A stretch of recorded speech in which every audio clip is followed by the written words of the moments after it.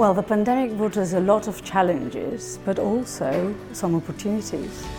At the beginning of the pandemic, what we saw is a worrying decrease in business activity, frozen budgets, and due to the lockdown and travel restrictions, nobody went anywhere. So face-to-face meetings and on-site events were unthinkable.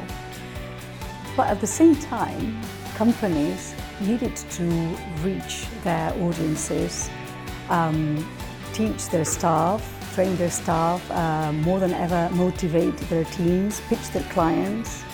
So what we saw was an enormous increase in demand for video conferencing platforms because people still needed to connect and companies needed to reach their audiences. Now, when these audiences are multicultural, here we have an additional challenge, which is that of breaking the barriers, of language barriers in a virtual setup.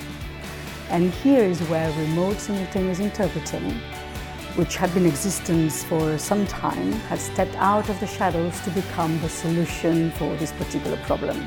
So, a technology that up until March 2020 was not widely accepted by interpreters nor by companies or clients is now the new way of working.